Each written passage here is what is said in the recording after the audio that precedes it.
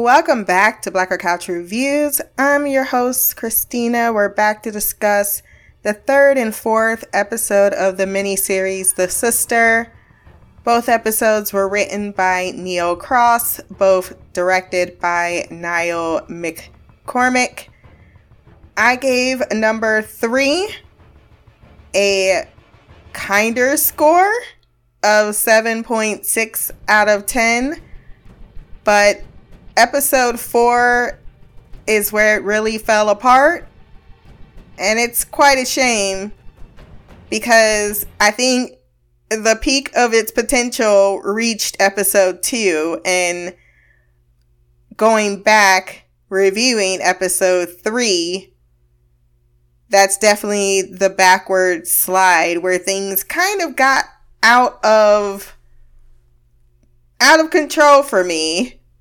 And we shall get to the critical reception at the end of my review to see how they felt about this portrayal. You know, we're not always on the same page. But I felt let down, maybe because I could not suspend my disbelief at the fact that my protagonist, I should say, is someone who tried to have sex with the deceased sister, then went on to marry her, and that's okay. That's totally okay. This is not okay. That and the fact that anyone with any passing observational skills, which they had a literal detective around him the entire time, keeping said secret, would not pick up on. His face at no point in time was acting as if he wasn't holding this burdensome secret. It's not believable. We start episode 3 back in 2013. At their wedding, Holly gives a toast to her sister in remembrance of the time in which they talked about their special day or days that they were going to have and how she is here in spirit. The entire time, Nathan looks like he swallowed cement. That motherfucker guilty. Jackie is right next to him. The face he has should certainly... I understand it's a hard topic to bring up, but Jesus. Then he cries in the bathroom. What did you expect? I can't get past how unacceptable this is. Even if you technically didn't do anything to Elise, which we didn't know yet at that point.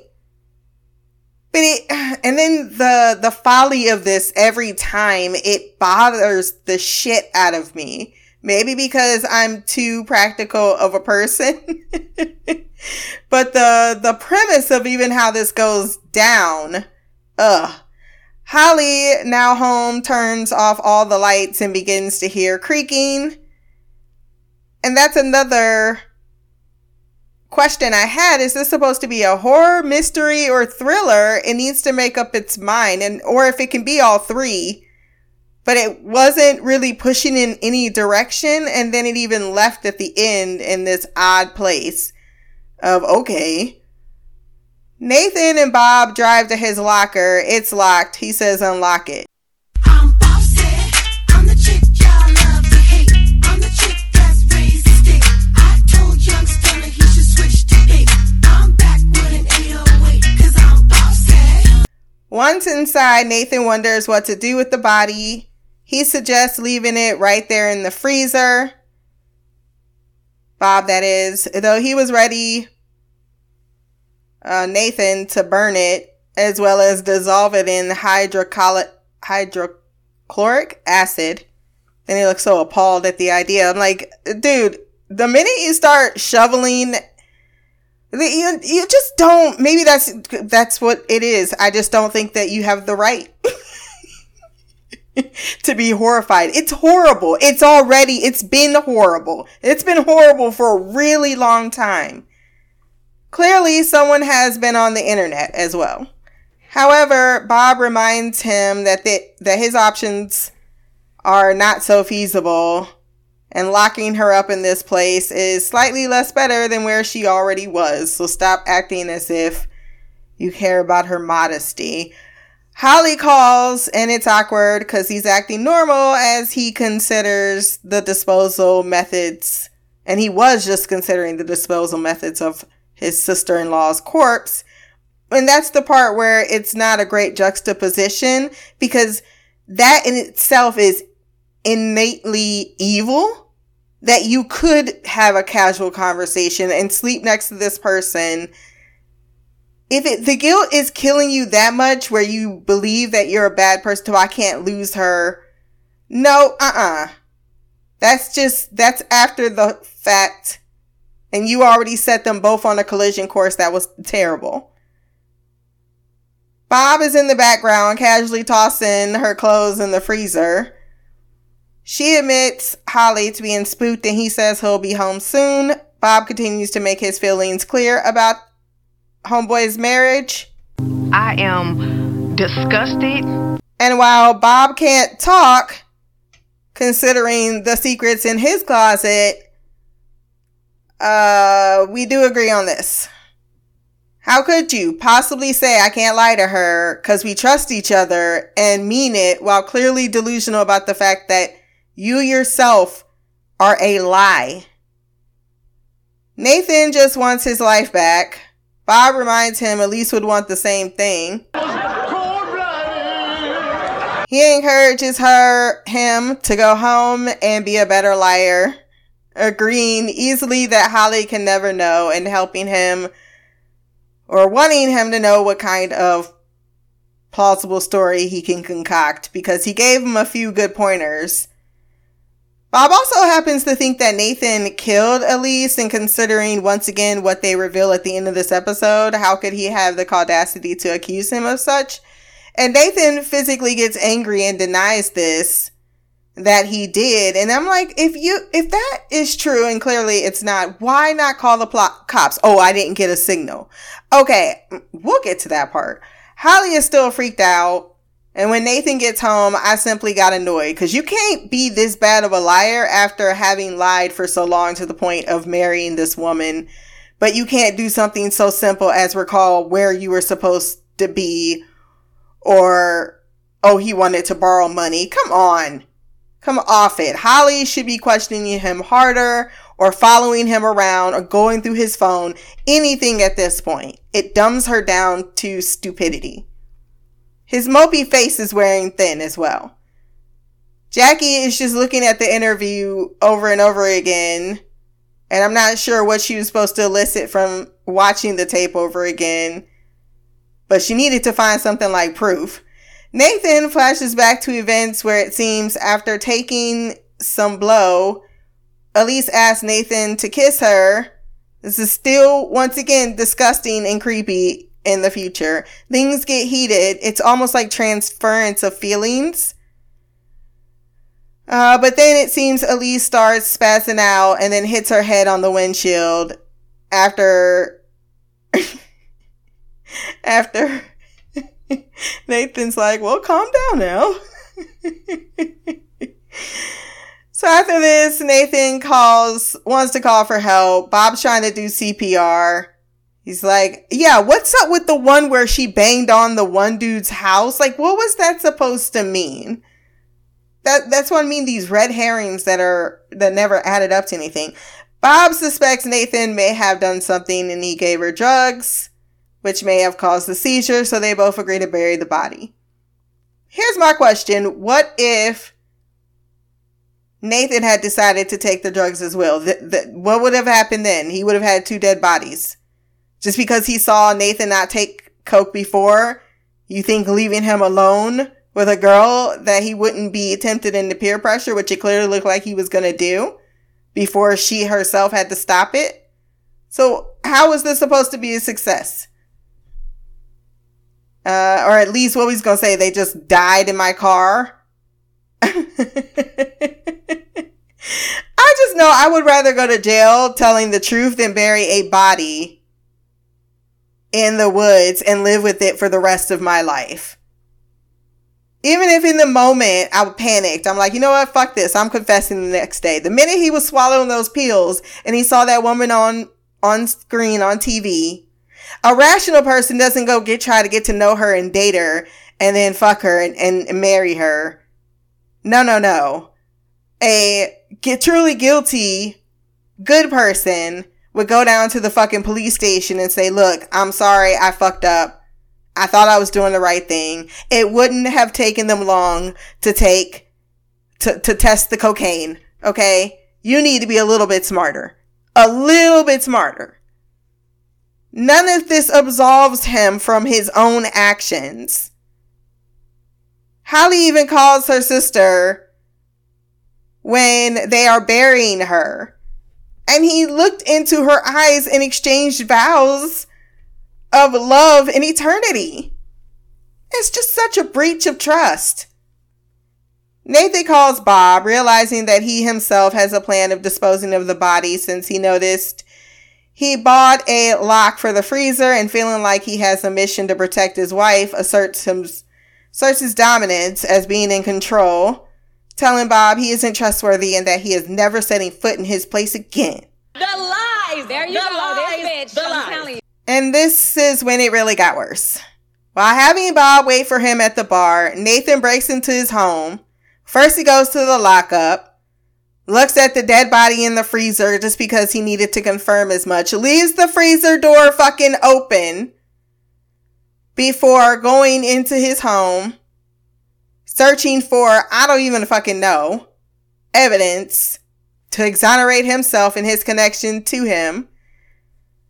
Jackie shows up and instead of leaving, hears a song on the radio, so decides to stay.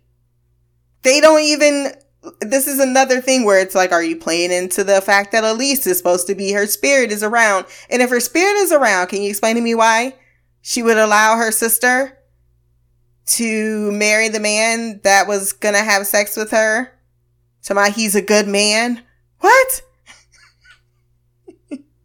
Nathan also found the projector in which Bob seems to be wanting to talk to Elise.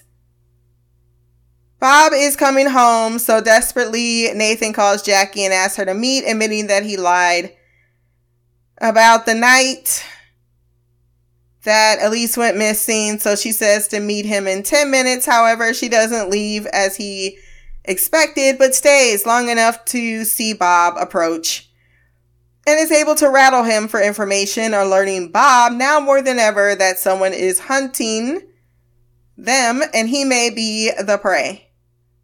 Nathan certainly is not in his corner. However, when Nathan is busted trying to leave his place out the window, Bob just casually offers him a drink. He apparently knew what was up. He tells him his problem is he's ignoring what is happening, telling him that Elise is here with them and wonders if he wants this to stop. And then very randomly, Bob admits that he followed the ritual and killed Elise with the drugs, trying to prove that ghosts are real due to this tradition. And this is why you always call the cops when you're innocent and dealing with crazy people. This threw me for a loop. Because he's like, no, what have you done to us? It's like, no, what have you done to yourself? You didn't know who this person was. You allowed him to convince you that it looked like you murdered her. Like, would it look like you hit this one person? This guy believes in ghosts. Alright? Are you gonna believe me or the fucking guy that gave her the cocaine? Alright? There's just no reason for Nathan. They're trying to paint him as someone who just got caught up. No, honey, you're not someone who got caught up. Or even if you were someone who got caught up, you certainly did something almost as much of a crime as the crime in itself. So then these two go back and forth, and this is when we get into the 4th episode, and I ain't gonna lie, I was just sitting there like, is this really what's happening? He wanted to prove that ghosts was real. He has a history of drugs and suicide, which makes it opportunistic? Is that the right word? For him to be like, well, I wasn't a murderer, but I'm going to murder someone now. I'm going to murder the murderer of my sister-in-law. And then I'm going to tell my wife that I lied about that night that I did see. Because that's what he ends up saying. He throws Bob under the bus, which Bob should have known. I don't know why Bob didn't get in front of the bus before he got driven over it. Bob. But for some reason, he thought that he just was that stupid. I'm like, no, he's clearly telling you he's not. He's breaking into your place. And he gets him to, he drugs his whiskey. It goes fucking wrong. He barely even finds the tapes. He eventually does. Then he can't find the dress. And then Bob's not even dead and he calls 999. But then, for some reason, Jackie just swallows all of the lies coming from, I mean, come on. She has to know. Oh, he's not dead. He's in a coma. A coma he's never going to wake up for. So, okay, we're not going to make him a murderer. You just put the person in a coma. Because that's just, fair. No. Go to the police and tell them the exact truth of what happened. Including your part in the cover-up. Including the fact that you were sexually attracted to the same genotype. It's just... the creep factor won't go away. They played my girl, Jackie. I thought she was going to come and she came like, if you fuck with her, I'll fuck you up. And then she just casually like, so yeah, do you have those sleeping pills? Those sleeping pills that you happen to, what? It feels like everyone's like, well, he deserved it. He did what he did. And I know what you did. And it was for Holly. And thus it's okay. Fuck that. Talk about give Holly a few days. You might want to get some so people will know that you had some left over because you happened to flush them down the toilet. Oh. And then not only that, the confrontation only for her to be like a few days later, I'm pregnant. And then they actually continue to give a happy ending. Like, oh, look, I have this little beautiful baby. That's your sister coming back to. It was so bad. Very bad for me. It was very bad. I gave this episode a 6. I was very disappointed where this went. I think it's very unfair to the people that were involved, to this whole family, to be screwed over. And the whole thing is, well, new life, old life. That is a horrible message. But let's see what the critics feel. The series has received generally positive reviews from critics. Lucy, clearly I've been on the sauce. Lucy Manigan of The Guardian described the drama as a supernaturally, and this is quote, tinged dose of nail-bitery doled out in suspenseful chunks, end quote. She praised the acting of lead Russell Tovey, whose portrayal of an, quote, everyman suffering as an essentially good person trapped in a worsening hell not of his own making, end quote. That is absolutely not factual. It is a hell of his own making because he didn't tell the truth. I get the idea, the impotence behind that. Oh, it looked bad. I had to protect myself. No! Don't cover up a lie or cover up the truth with a lie. It never works out. Made the viewing, she continues, quote, absolutely agonizing. I agree on that, but not in the way in which she's praising it. And its depiction of guilt genuinely moving. I found it absolutely, I wanted to slap him by the 3rd episode. He's just pissing me off.